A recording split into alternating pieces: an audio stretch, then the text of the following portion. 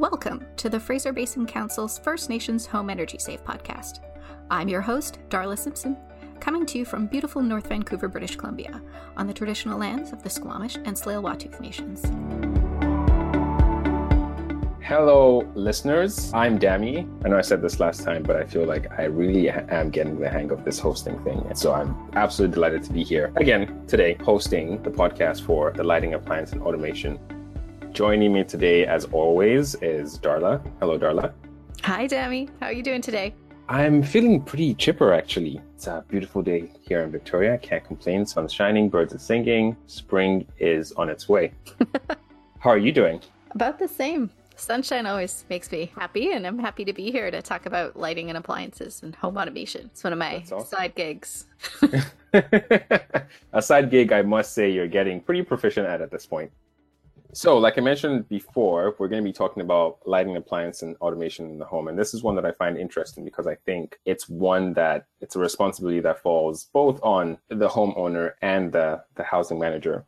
I also think it's quite interesting because in this category, we have quite a few low-hanging fruits and some really easy chances to take some small but quick energy savings. And today, Darla is going to be taking us through some of those techniques or tactics that we can use to pluck some of these low-hanging fruits when it comes to lighting, appliances, and automation. If you've been following the podcast so far, you probably know at this point that there are some pretty obvious energy guzzlers in the home. You have your home heating that can be up to 50% of your energy consumption. You have domestic hot water that can be up to 25% of your energy consumption in your home. But it's a bit less obvious when it comes to appliances and electronics. So I'm quite curious. Yeah, as you mentioned, Dami, it's really a bunch of little things when it comes to lighting and appliances. It's not one big thing for the most part. But the nice thing is it's really easy to influence because, you're replacing them more often. They're not very expensive. So they're relatively easy to fix over time as compared to like your heating system or replacing windows, which is pretty expensive. Number one, perhaps obviously, is electric resistance heating. We've talked about heat pumps already, so I'm not going to dive into that. The next one I would say is those always-on appliances. Your fridge, your freezer. So an older fridge running is going to cost about $118 a year with current BC Hydro rates. A modern energy efficient fridge is going to cost about $73. So, not a huge amount of energy savings, but significant. And you can imagine that this adds up over time. Next up is those larger appliances. Sometimes they're called white goods. So this is your dryer, your washing machine, your dishwasher, that sort of thing. The dryer is going to be on the higher end of the spectrum with about $78 a year for, say, 8 loads of laundry a week. And then your clothes washer and dishwasher, they're around $30 a year. And then lighting is a bit of a tricky one. It's really highly variable because it depends on what kind of lighting you're using in your home, like what you have in your home already, and then how many lights you have, so how big your home is. It's really, the others are variable as well. If you're doing 40 loads of laundry versus 8 loads of laundry, obviously one's going to consume more, but lighting is one of those ones it's a little bit trickier to pin down. Of course, there's like the small appliances, all those little things that we have plugged in, the coffee maker, the toaster, your computer, your TV. And those are actually ones that really add up because they're small and they're not running all the time, but there's so many of them and a growing number of them. If you think about it, 20 years ago, not everybody had a cell phone.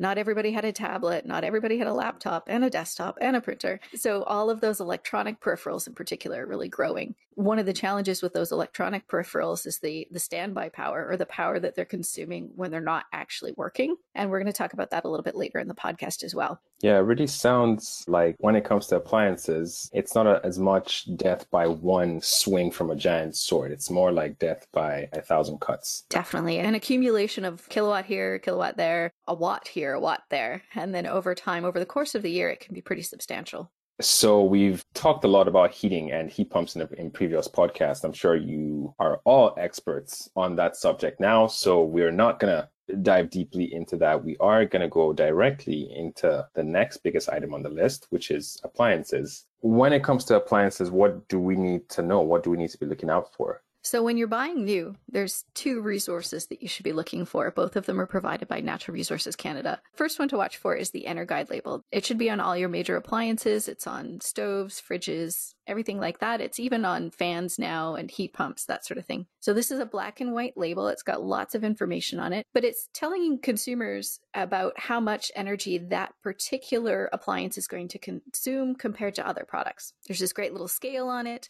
It shows you what the high end of the appliance is going to use and the low end of the appliance is going to use, and what that particular appliance is using compared to other appliances. So really useful label to look at to kind of give yourself an idea of where that particular appliance sits on the spectrum of energy use. The other label that you want to look for is called an Energy Star label. So this is a light blue label with an Energy Star logo on it. It's only given to those models that are meeting or exceeding the premium energy efficiency levels within their category. So these are the most efficient options within that category of fridges or freezers. Even within categories, there's different models and styles and designs. So fridges are a good example. If you have a fridge with the freezer on the bottom in a drawer maybe, versus a fridge with the freezer on the top, those are actually different categories of fridges. Same with your washing machine. A front-loading washing machine is much more energy efficient than a top-loading washing machine. So you can search Natural Resources Canada and you can find lists of Energy Star approved appliances, and that can be your starting point, for example, when you're starting to replace a fridge or a freezer, that sort of thing. Should we then just be strictly looking for Energy Star appliances? Because it seems like using the EnerGuide, there is a scale and you could technically get something with an EnerGuide rating, but it's on the lower end of the scale, which means it's less energy efficient. So my process, if I'm replacing an appliance, I'm going to go to Enercan. I'm going to search the Energy Star rated appliances first and get that list. Then I might go to a place like Consumer Reports and then find out of those appliances, you know, which one is performing the best, which one is lasting longer, how do I compare all those features, for example, kind of decide what I want. And then I can go and look locally what's available in my region for purchase from a retailer.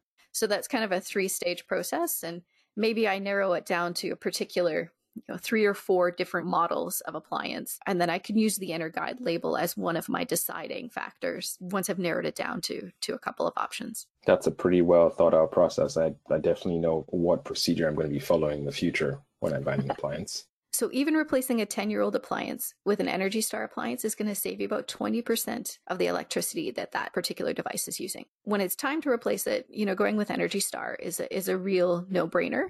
And there are a real range of prices and models. So you should be able to find something that you like. Okay, so that's a pretty great outline of what you should do in the very beginning when you're purchasing this appliance. But like we've talked about over and over, that's just one step, or the initial step. Maintenance is, again, important when it comes to appliances. It's as important for heaters, boilers, as it is for appliances, and for making sure that they last a long time. Do you want to take us through some of the things that we can do for some common appliances in our homes when it comes to maintenance? Yeah, and we've really covered this, as you said, in a couple of the other podcasts about working with residents. But, maintaining those fridge and freezer gaskets, your washer, dryer, dishwasher, clean those lint and debris traps, and doing a visual inspection of hoses and vents and seals to see if they need repair. And then, the default settings, so the cold water wash or the eco wash on your dishwasher. Again, we've covered those really well in other places. So just a reminder that that's all part of making sure that your appliances are running efficiently. So that's it for now for appliances. The second part of this podcast series obviously is lighting. What about the lighting aspect? What can we do to reduce our energy use for lighting? As I mentioned before, lighting can be highly variable depending on what's in your home right now. So there's 4 main lighting types that we see for residential use. So the first one is those old school like Edison bulbs. In an incandescent bulb, about 95% of the energy it uses is going to make heat and 5% is going to make light. So they're little heat bulbs, really. They're super inefficient. And for most applications in our home for lighting, we're looking at a 60 to 100 watt per hour bulb. So that's pretty significant. So the next best option is halogen bulbs. So they're quite a bit more efficient than an incandescent, about 25% more efficient, but they're operating essentially in the same way. It's resistant. They just have that little halogen gas, which allows the tungsten to be replaced. And it means the bulb lasts longer and it can be run at a higher amperage. Again, these are better at producing heat than light, but they do produce a really nice lighting quality, which is why they still get used so often, but not particularly efficient. And then compact fluorescents are probably the ones, the energy efficiency bulb that most people are familiar with. They were, a really big push to adopt CFLs maybe about 10, 15 years ago. These create light in a totally different way. They excite mercury, which then bounces off that white bit on the inside of the bulb, and the white bit fluoresces, and that's how we get the light. So this is about 75% more energy efficient than an incandescent bulb. Pretty significant energy savings. So 100 watt incandescent could be replaced with a 23 watt CFL.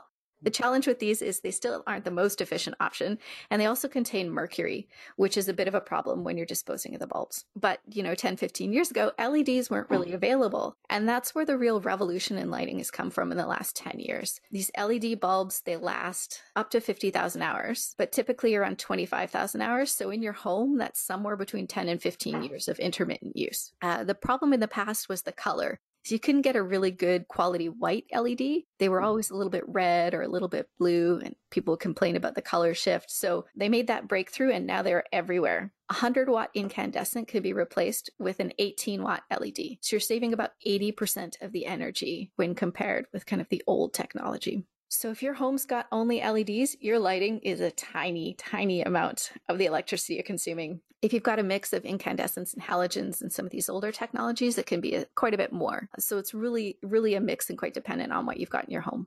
So from the way you just laid it out, it seems like LEDs are for sure the no-brainer option. Do you want to also outline the costs for these different options? So if the bulb is always on, an incandescent bulb is going to last about a month in that application. Compare that with an LED that is going to last about 3 years before the light levels drop so much that you want to replace the bulb. They don't actually burn out. The light that they put out just starts to decrease. So over the lifetime of one LED bulb, you would have to replace that incandescent bulb 34 times. You will save on the equipment cost over the life of the LED bulb, even though the upfront cost is quite a bit higher. And then we add on the electricity. So you're saving, again, 80-ish% when switching to an LED bulb from an incandescent. So over the lifetime of the bulb, 3 years, if it's always on, it's going to cost about $19 for the LED and $124 for the incandescent. So multiply this by the number of bulbs you have in your home, and you can see that there's a really significant potential for energy savings and cost savings. It kind of sounds like, I know at the beginning we said these were low-hanging fruits with maybe not as much potential for energy savings, but it sounds like when it comes to lighting,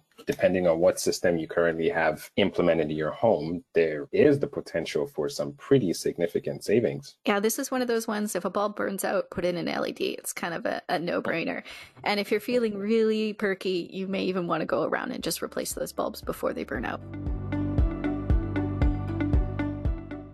Okay. So, now we know how the different lighting technologies work, and we know what the cost breakdown for each of them is.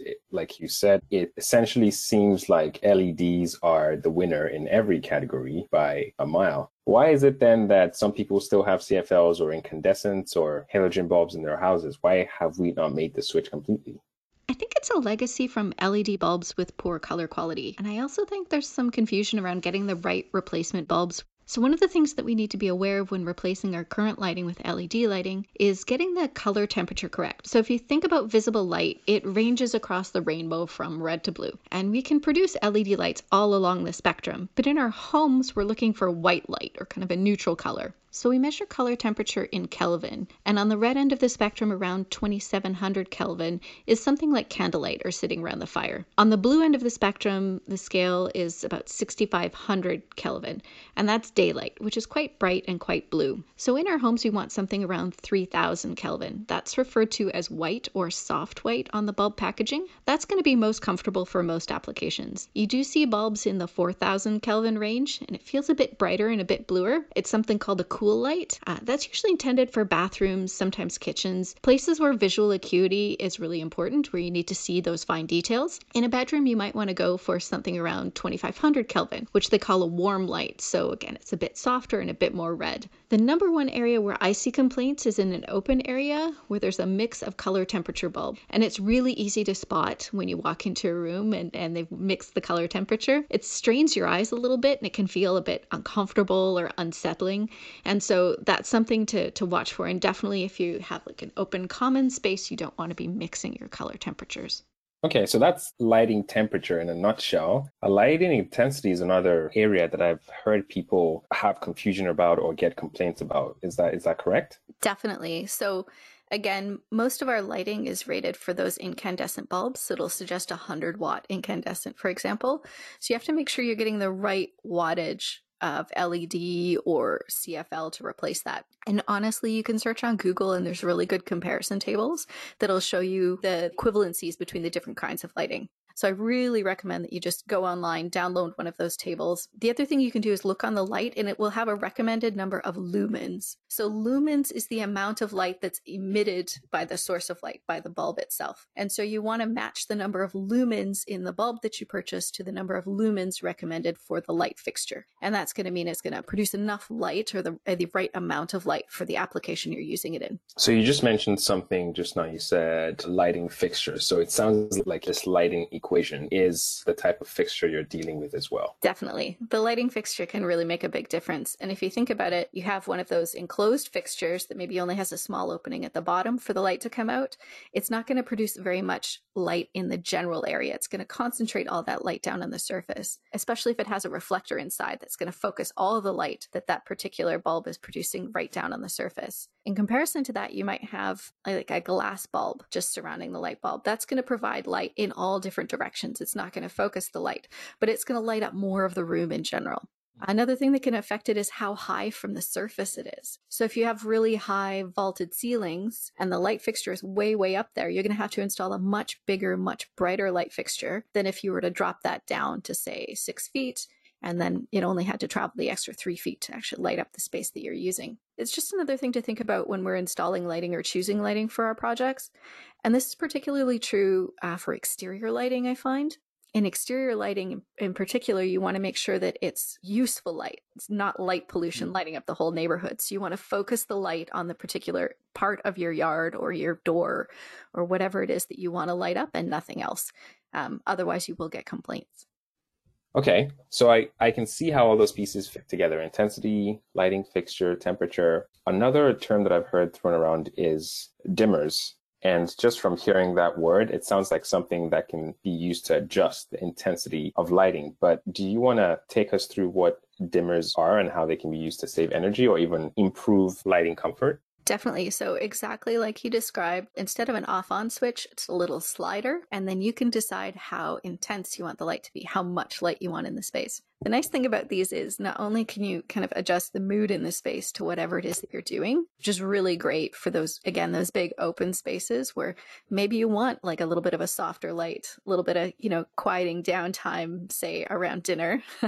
But first thing in the morning, you want to brighten things up. You want it up full. So it allows you to kind of adjust the feel of the space. It also helps you save energy. So if you are adjusting that dimmer down, you're using less electricity. So dimmers are really handy, and I strongly recommend them, especially again in those flex spaces that might have multiple uses in a home. They can be really, really useful. The one thing I will say is just make sure that whatever bulbs you're using are dimmer compatible. For example, compact fluorescent bulbs, it does say will fail catastrophically.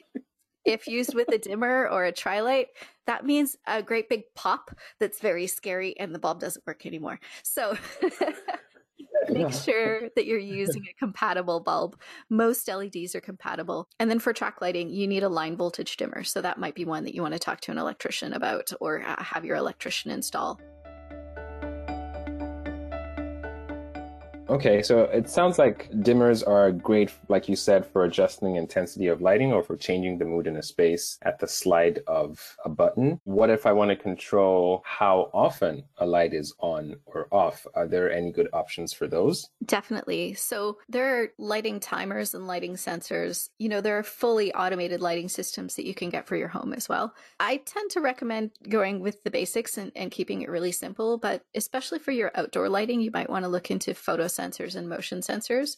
So a photo sensor, it's going to sense when it gets dark and turn the light on. And then a motion sensor is going to sense when somebody's walking by and turn the light on. So those can be really useful for saving energy on your outdoor lighting in particular. One caution about motion sensor lights lights. If a motion sensor light is flicking on and off all night, you're more likely to get complaints than if it's just on all night. So if you are installing a combined photo and motion sensor light, just make sure that the motion sensor isn't too sensitive and is positioned correctly so that it's not going off every time a cat walks by, for example. Yeah, the last thing you want is a floodlight pointed directly in a neighbor's bedroom window, flicking on and off maybe 3 times per hour. Yeah, you're definitely going to get complaints, 100%. Yeah, your neighbors won't like you very much. No. Okay, now I feel like I have all the information I need to make some pretty informed decisions about lighting. There is one specific lighting scenario I'm curious about, and those are these new fancy, funky indoor lighting bulbs that are hitting the market these days. You know, the ones that you can connect to your phone and you can change the lighting to whatever you want. How do these do for saving energy?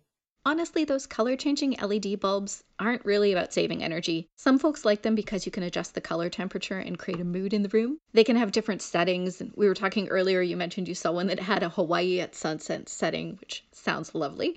They can be fun to play around with, but they are fairly expensive and don't really have any energy-saving advantage. So all that talk about funky lighting setups that you can get in your home and control with the tap of a button on your iPhone, that's getting us into home automation. Can you give us a little bit about what that is and what that can look like? Yeah, smart home automation really runs a wide range of features that you can add to your home. And it's a bit of a mixed bag when it comes to energy. Some of them are really good for energy efficiency and others are, again, more for novelty. So, for example, some of those smart thermostats can be a really good idea, especially if you're not programming your thermostat or you don't want to program your thermostat. Something like an Ecobee or a Nest, if it's compatible with your heating system, can be really, really valuable. So basically what they do is they learn your patterns and they adjust the heating in your home to when you're home, when you're away, when you're sleeping, that sort of thing. So those can be really advantageous and can help in terms of reducing your energy efficiency. Some of the really fancy systems, you can say home lock and it'll lock everything and turn off all the lights and all the peripherals. So on that end, they can really aid your energy efficiency. Most of it though, like electronic locks and all that sort of thing, it's adding electrical load in your house that you didn't have before. So you may actually end up using more energy than you're saving. But again, some of those devices can be really helpful. Here we installed a smart timer for our HRV, for our heat recovery ventilation, so that we can actually turn it off when we leave the house and turn it on when we come home. So, there are definitely smart home applications that can help improve energy efficiency. I feel like ride in the same alley with the new lighting gimmicks that we talked about are some of these smart home, in quotes, automation gimmicks that are hitting the market too. And like you said, they can actually end up increasing your energy use because, and this is a really nice segue into something that I mentioned at the beginning of this episode, because they're really good at sucking energy when they're not being used. And this is something that we termed vampire power or standby power at the beginning of the session. Do you want to take us through what vampire power is? What do we mean when we say that? So standby power is the electricity that's consumed when an appliance isn't doing useful work. So it's energy it's consuming when it's just waiting around for you to use it. And this can range from something really small, like the adapter on your cell phone charger. It's just plugged into your wall. It's continually consuming about 1 watt an hour. So that's not a ton of energy, but you can imagine the number of cell phones that are out there that could really add up, right? And then on the other end of the spectrum, you might have something like your desktop computer. If it's, in sleep mode, but you still got a ton of tabs open and maybe there's some programs running in the background, just keeping things up to date for when you turn it back on. That can be as high as, 70 or 80 watts per hour of electricity that it's consuming. You have kind of the two potential extremes, especially electronics that have computers in them or are connected to the internet. So like your Alexa or your those sorts of things, those are actually consuming a fair bit of electricity even when they aren't being used. Yeah, and honestly, Alexa was exactly who I had in my mind. No offense, Alexa, but for the 1 or 2 times a day you say, Alexa, what time is it? Or Alexa, play this song. It's consuming energy for huge amounts of the day when you're not using it. And so, yeah, those are prime candidates for vampire power. Yeah. And that might be an easy one to kind of point at, but even something like a smart TV, that's consuming, somewhere in the range of 50 watts of standby power per hour. So there's some of these hidden devices as well. So if we think about like where most of our electronics are used, it's kind of our entertainment units or our home offices. One of the things you can do is use a smart bar. So for example, with your computer, you can plug your laptop into the master switch. You can plug your monitor, for example, into one of the dummy switches. And when you turn off your laptop, it's going to turn off your monitor as well. And it's going to cut the power to your monitor. So you won't be consuming any energy. Most of these switches also have at least 2 always on options. So for example, if you have your phone that's also part of your office setup, your phone can be kept on even while all the other peripheral devices are turned off. So this can be an easy way to automate and really cut down on some of that plug load power, again, especially around our little home offices or our entertainment units.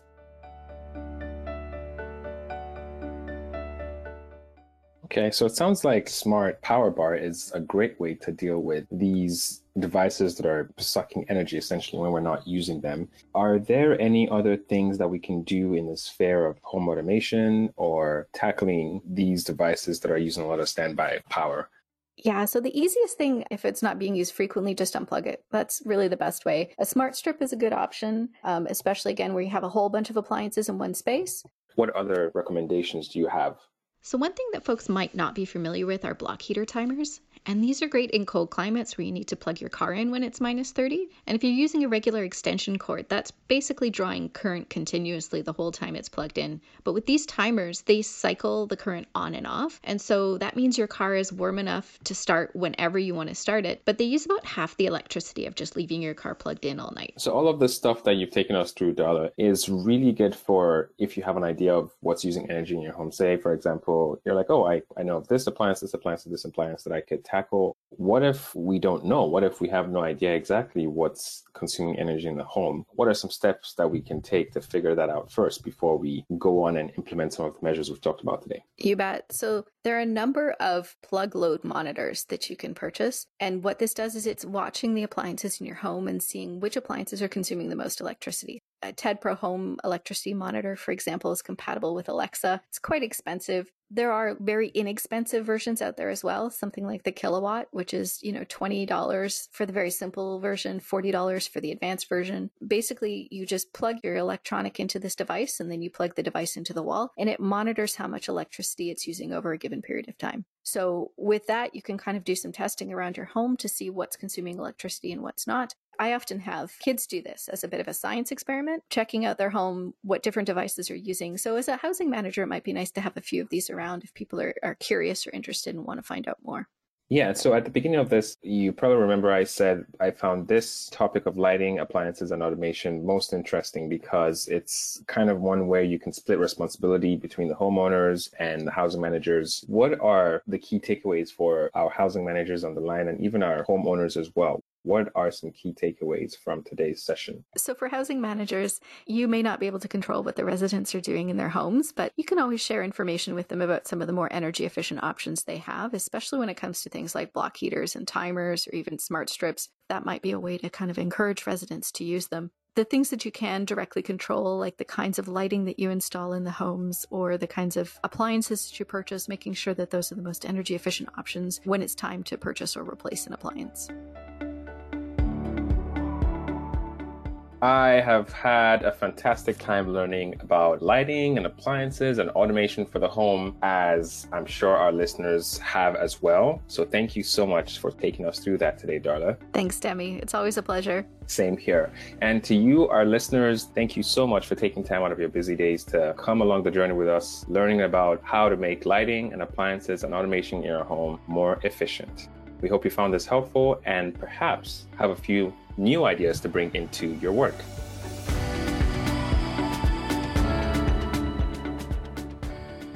For more information on the Home Energy Save program or to download the next podcast in this series, please visit Fraser Basin Council's website and the First Nations Home Energy Save webpage.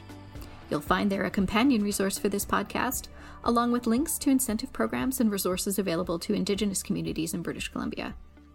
You can also sign up for their newsletter to learn about new training opportunities and support programs. This podcast has been developed by SES Consulting as part of the Fraser Basin Council's First Nations Home Energy Save program. The program is sponsored by the Province of British Columbia, BC Hydro, Fortis BC, and the Real Estate Foundation of British Columbia. Production by Aaron Trazo of Bird Media.